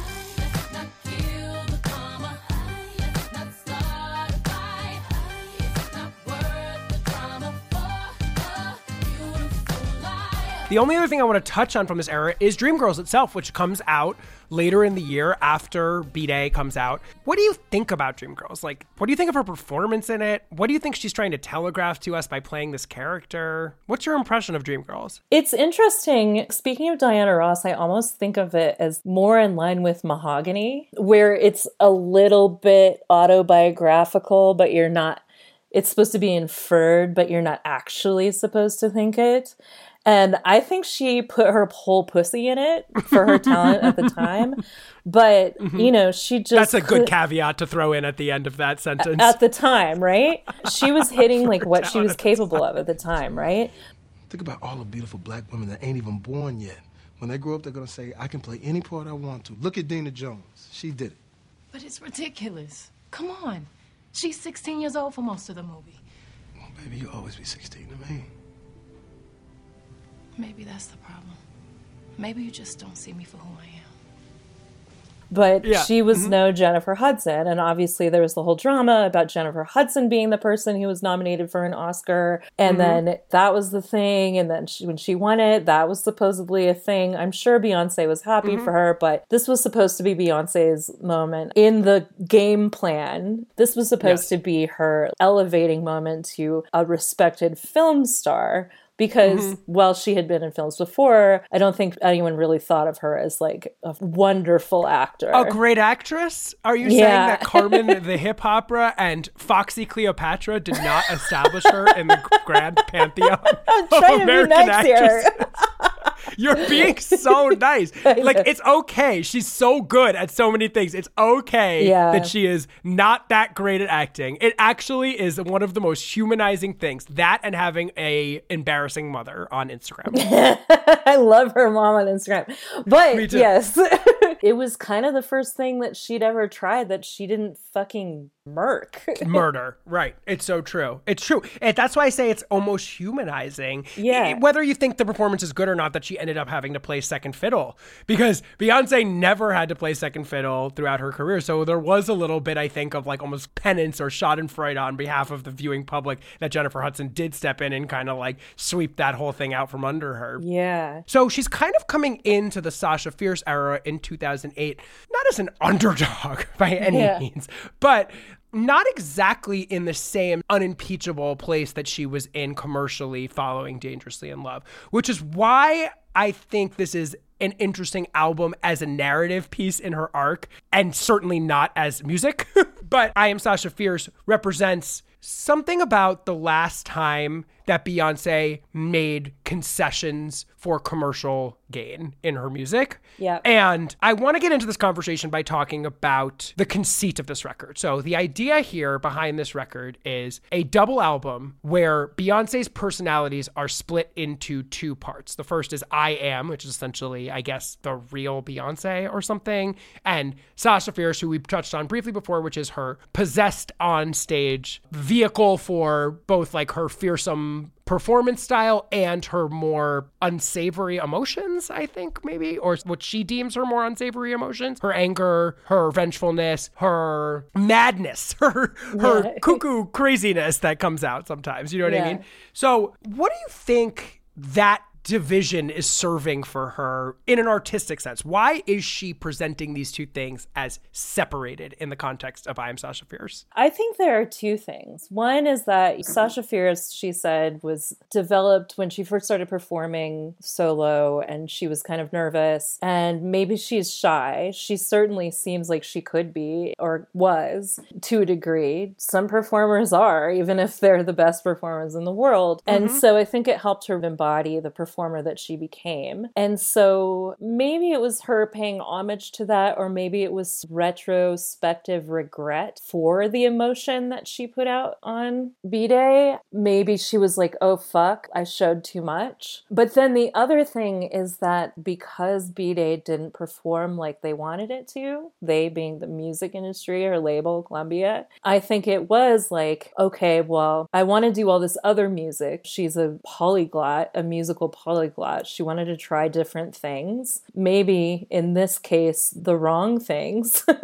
She wanted to show that she could do other types and styles of music. And then because she had all of this in her, she had to like overperform to make sure that this would sell. Yeah. I would throw in the mix a racial component to it. Deep racial, yeah. Perhaps she felt she was too black on B-Day. Yes. And in 2008, even more so than in 03 and 06 when her previous solo records came out, and certainly more so than when Destiny's Child was at its peak, pure pop and white pop stars were emerging as the centerpiece and once again sort of usurping hip hop at the center of popular music. You had Katy Perry emerging. You had Lady Gaga emerging.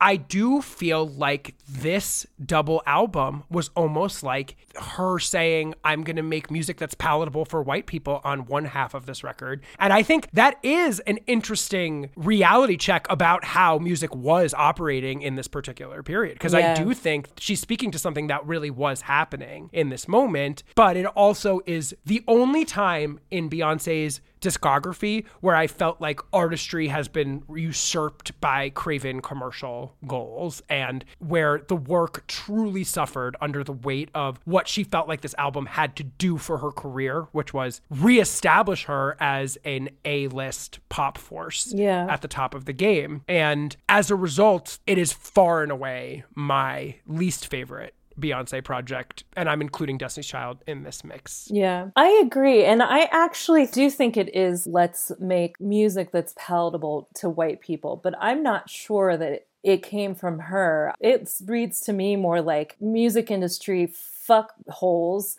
coming in from on high and saying this last album didn't do very well. You have to fucking overperform. I agree with you. I mean, as much as I dislike this record, it did do something important, which was she needed this final salvo as a game-playing, earthbound, single-bound pop star in order to move on to this next phase of her career where she transcended that completely and was able to leave that entirely behind to become something greater, larger than a pop star, something bigger than pop music, something bigger than hit songs. But I don't know that she would have been afforded that impact that her next few works have had without first having to take one last dive into, as I mentioned with Irreplaceable, concessions for her commercial gain. So the first two singles that we get from this record are split between these two sides.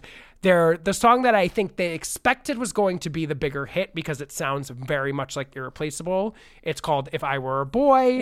It is almost a country rock song that is in the style of Fergie's Big Girls Don't Cry more than anything else that I could think of, and is a boring retread of some of themes that Beyonce has addressed more interestingly in the past about gender roles flipping, and presents a pretty sad picture of men in her eyes.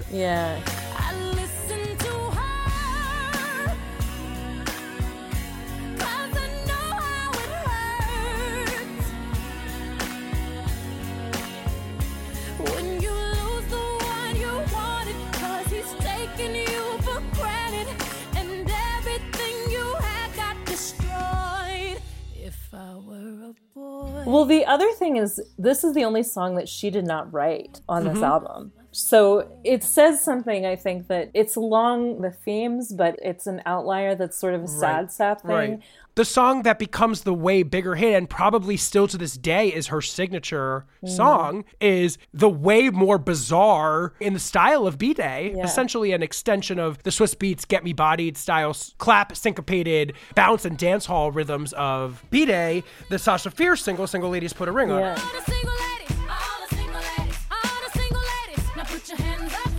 It's hard to even think about it because now it has become such a cultural phenomenon that, like, to take it back to when it was released, you have to rewind so much. Part of its popularity was the video, and it was like proto TikTok, honestly. Everyone knew the dance. It was an iconic dance. The styling was amazing. The song was weird and such a weird song. So weird. And that's why it's great, even though she's like, hey dude, fucking marry me. You know? It's not weird in its ethos or in the culture that it's presenting, which is essentially, I would like you to propose to me and I'm completely powerless to make this dream of marriage happen until you feel good and ready. Yes. Is the essential theme of this song. Yes, exactly.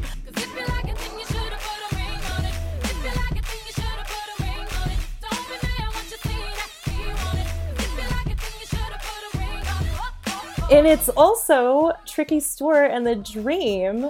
Their sound has risen to this like astronomical level. I think the culture was ready for a B-Day song.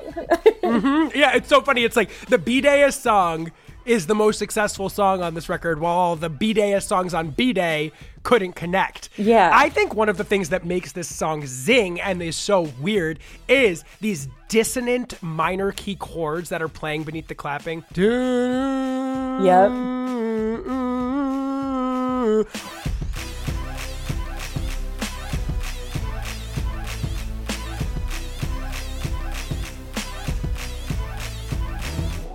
Over this essentially like schoolyard chant of a lyrical line and vocal delivery. Right.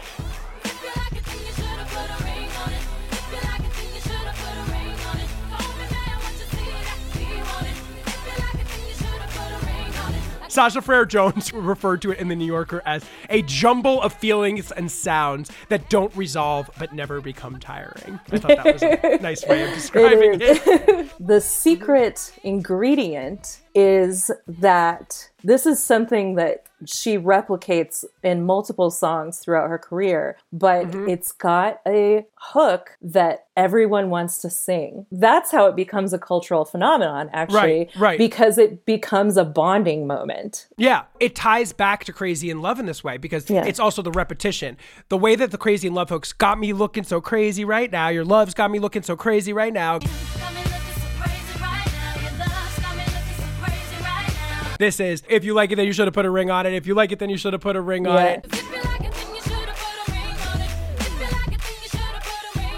And then both are couched by this post-chorus. In Crazy in Love, it's the oh, nana. And in Single Ladies, it's what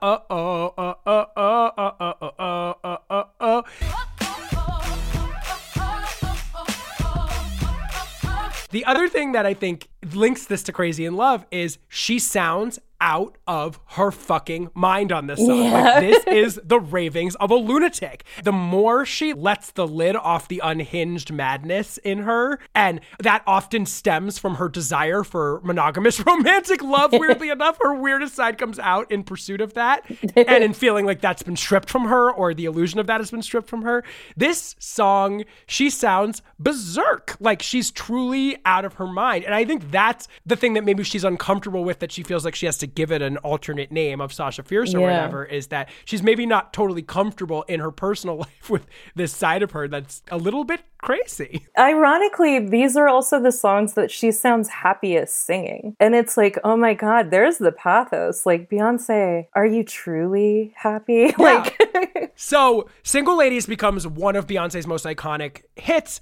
Let's touch briefly on Sasha Fierce, an album that I think we both dislike. I dislike both sides of it. I will tell you, I greatly dislike the ballad half, the Beyonce I Am half. It is just saccharine. There's never been a collection of songs that Beyonce has ever released that feels like it could have been sung by almost any other singer. There's no personality.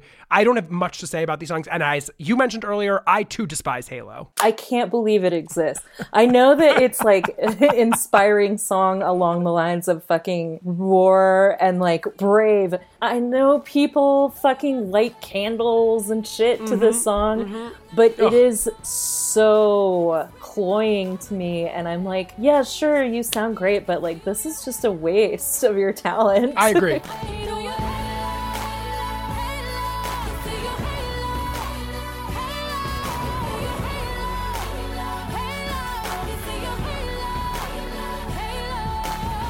She sounds distant to me on these records. Like, I don't feel like I'm getting that direct shot of Beyonce in any of these songs. No. And then on the Sasha Fierce half, I think there's a number of songs here that feel like they're trying to keep up with Rihanna. I would throw Radio into that mix. Yep.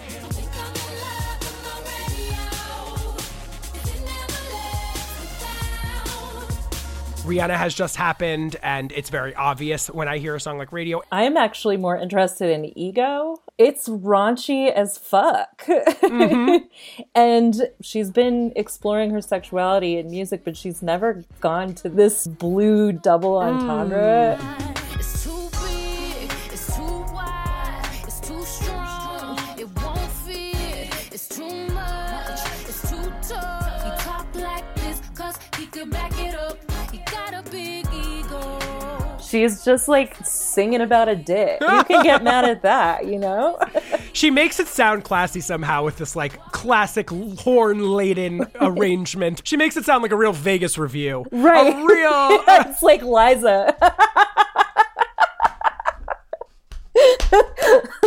Like Liza and the Pro Dick Cabaret. It's just a brassy little shimmier.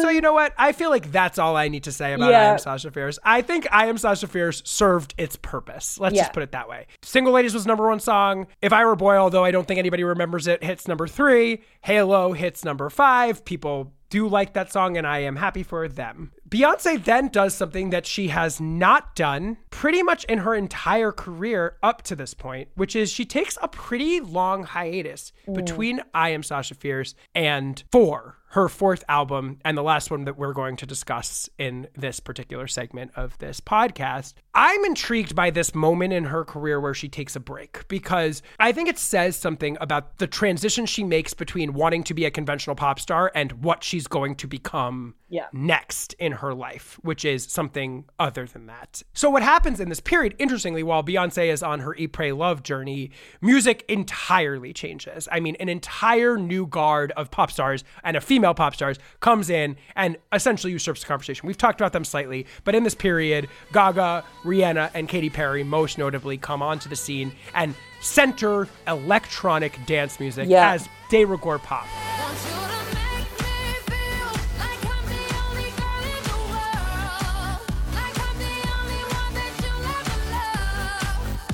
Beyonce herself takes one step into the EDM world, not on her own material, but as a feature on Lady Gaga's smash hit Telephone in 2010.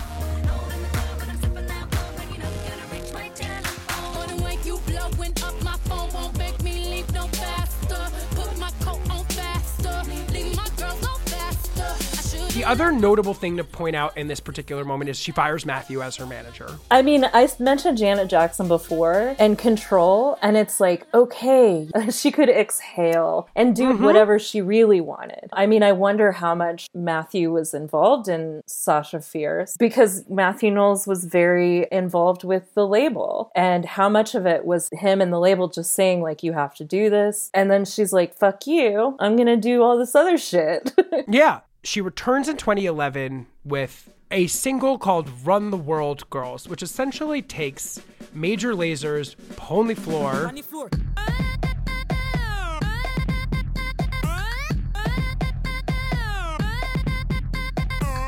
directly rips it and makes, I guess, Telephone aside, her only true swing at an trendy EDM era hit.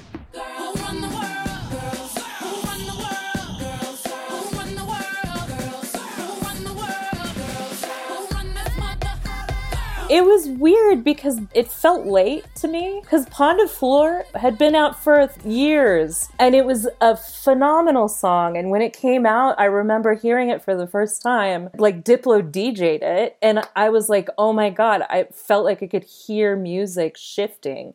And it kind of did signify that. Oh, for sure. The original is absolutely breathtaking. It's breathtaking. So she samples that, and it's super late. It coincides perfectly, though, with the very cusp of the beginning of girl boss feminism. So I liked it, and I still rock with it, but it hit this vein of, oh, like feminism is going mainstream again a little bit. But I think that it was like this sort of widening of people's interest in feminism. And I don't know, maybe I like it just because the choreography was great.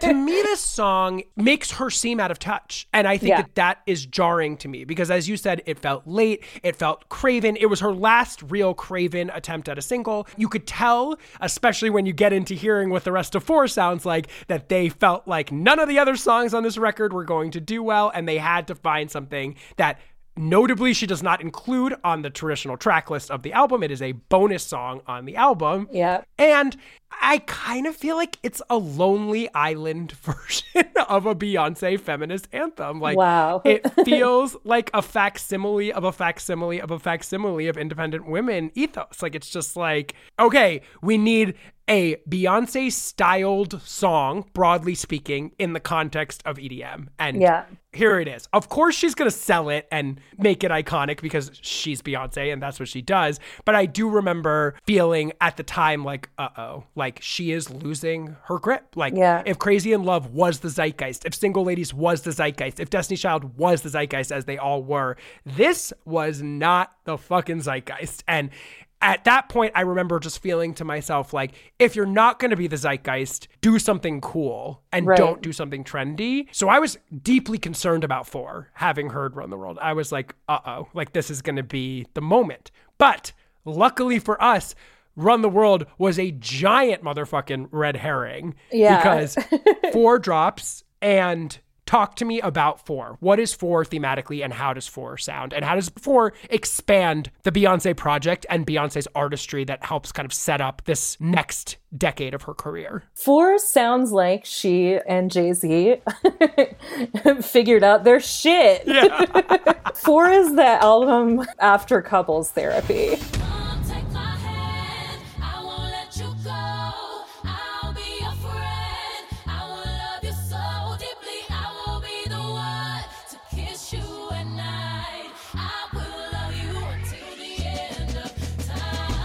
Is her patented mix of ecstatic love and then sort of anxiety about ecstatic love.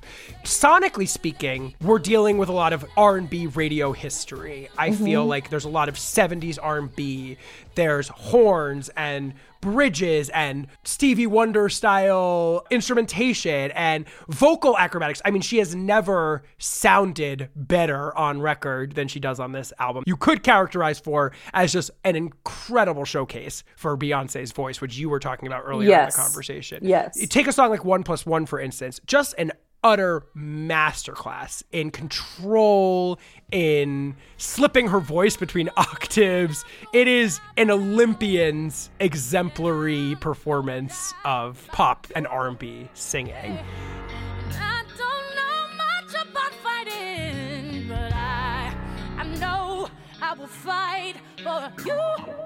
Hey, just when I ball up my fist, I realize I'm laying right next to you, baby. We ain't got nothing but love. I think you have songs like 1+1, which are about ecstatic love, devotion to ecstatic love. Once again, the freedom of sexuality she feels in the context of ecstatic love. But then you also have these sort of dissonant, quiet, low-key songs. And that's what I feel like does sort of define 4 is it is her most low-key record. You have songs like I Miss You, written by Frank Ocean, which weirdly doesn't slot easily into either of the 2 Beyonce modes. It's a song essentially about just being away from somebody that you love and how that feels, and maybe emotional distance, but it doesn't slot easily into her 2 main modes of infidelity or bombastic ecstatic love.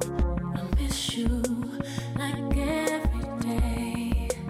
Wanna be with you, but you're away. It is also a lot less explicit. It's much more general about emotion rather than things that you can read into that will become tabloid fodder. Absolutely. That's so true. These songs feel classic and divorced from time and maybe divorced from specificity on some level. Like they're a showcase more than they are a narrative arc. Like you think about a song like Rather Die Young, the ultimate cliche, I'd rather die young than live my life without you.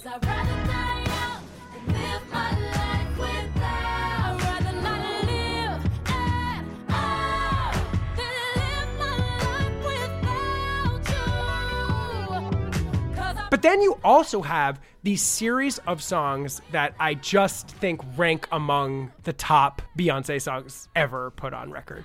First, you have Party, which essentially is like an 80s R&B song. We like to party.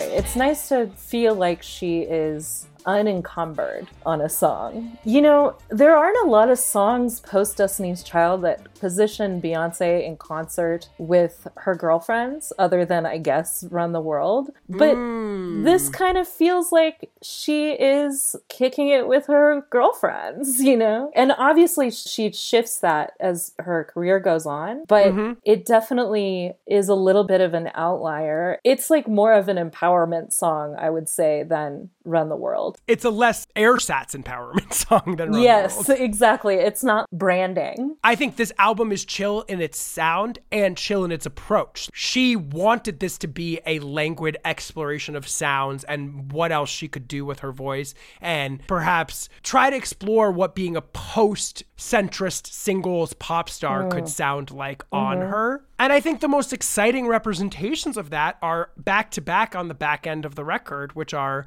Love on Top, which is the ecstatic love song to end all ecstatic love songs in Beyonce's discography. It is Stevie Wonder, it's Whitney, it positions her in this lineage of iconic Black R&B artists. It is pure joy rendered on song. I mean, it is like, if you don't smile when this song comes on, like something is truly wrong with you. It's gloriously cheesy and uncool. And on the best Beyonce bombastic love song, she makes being in a boring ass long-term monogamous relationship sound like the most incredible thing that could ever happen. And this song climaxes in this absolutely jaw-dropping series of octave changes where she just continues to repeat the chorus in ascending octaves. That is the victory lap of her career or something. It is. She's like Usain Bolt. You're the one that always calls. When I need you, baby, everything stops. Finally, you put my love on top. Baby, you're the one that I love. Baby, you're all I need. You're the only one I see. Come on, baby, And then there's the ultimate Beyonce song to me, which is Countdown, which essentially synthesizes every Beyonce song of the past. The snapping, clapping rhythms of Get Me Body and Single Ladies. The blaring horn section of Crazy in Love.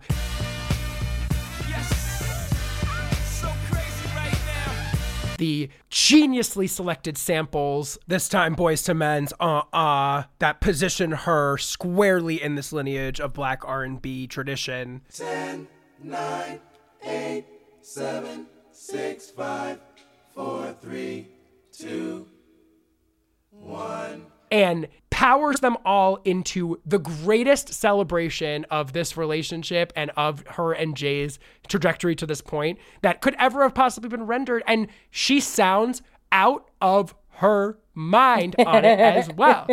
I would go to bat and say this is the greatest Beyonce single ever.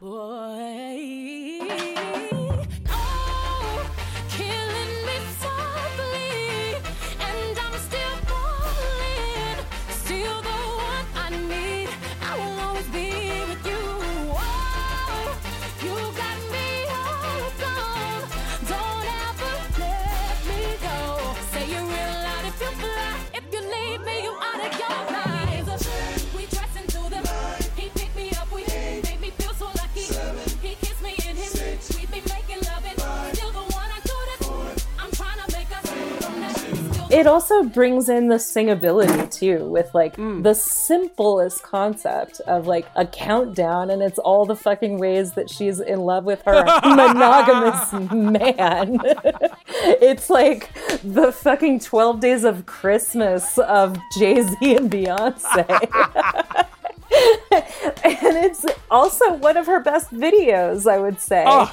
But she's so smart in bringing in the Boyz II Men thing. Mm-hmm. She knows her music because she knows that she's going to get the old heads with this song. And she's going to bring in all of the new. Absolutely. It's like she's R&B past, present, and future all in one. I also think this song is extremely funny. We talked on the Destiny's Child episode about her penchant for making funny records like Survivor and Bootylicious.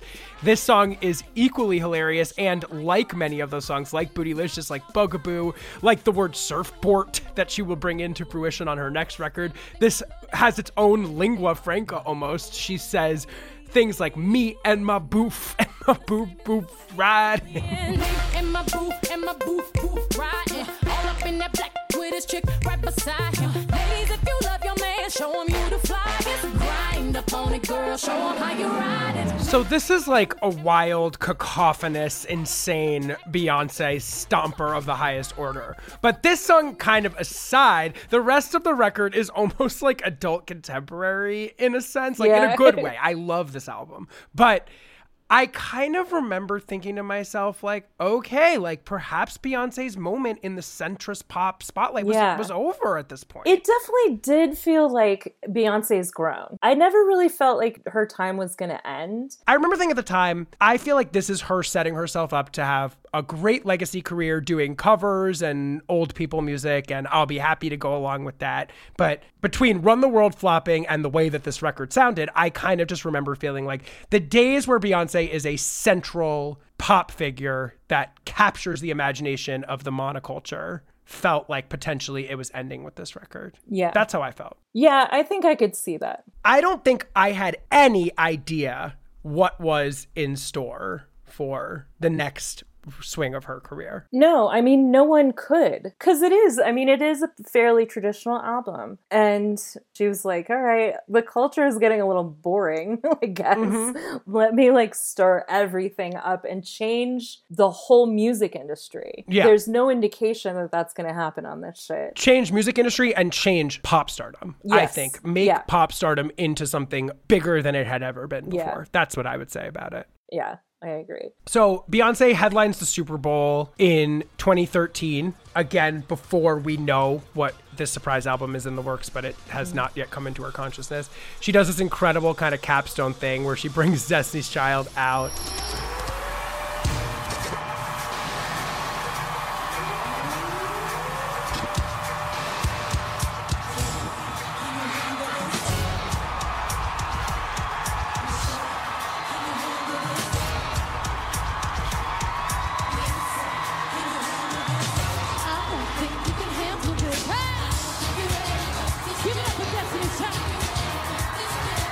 You know, we talked about how she's the best performer alive, basically. Right. Yeah. She knocked it out the park for this, even beyond anything I think that we'd seen her do before, because she knew the stakes. Yeah, I mean, what can you even say about it? Like, I think you're right that this was the moment where she maybe ascended to that title, like officially. Yes. I think people knew it, obviously, but I think this performance was one of those moments like Homecoming where people were like, what the actual fuck? Like, this is the greatest thing I've ever seen in my life. Like, also, is this the moment that she ascended to the top tier? Well, that's the question. So that's the last question I was going to ask you. We know she's tier 1 now, but was she tier 1 here? Yeah, I think the Super Bowl solidified it. I tend to think it's the visual album, but maybe it was the Super Bowl into the visual album. In tandem, for sure. Yeah. When she managed to come back and figure out a way to reinvent her career for the third time, bigger than it had ever been before. Yeah. 15 years into it. That was to me when it was no longer deniable that she was one of the greatest pop stars that had ever existed. I mean, she's always been one of the greatest performers. She's always been someone to admire. She was tier 2, I think, pretty much starting from like Crazy in Love on. Like, I don't know. But like, I don't know. I still feel like she was cuspy at this moment, but I do think the Super Bowl did help propel her to tier 1. So my final question before the two of us faint is, what's an underrated song from this era that we didn't touch on that we could send the podcast out on? Underrated, School in Life, Dream and Tricky Stewart. This is Beyonce's Prince song. I mean, she's like long admired and loved and performed with Prince. This is her Princiest song. And I think she only could have done it with Dream and Tricky Stewart because they're both fucking obsessed with Prince as well. Mm-hmm. I just think it's one of her best songs. Let's go out on Schooling Life. Julianne Escobedo Shepherd, thank you so much for once again sitting here with me for 3+ hours to talk about pop music. Honestly, there's very few people on this earth that I like doing this with more. Me too. Thank you so much for having me, and I'm gonna go eat some food. Go eat some food.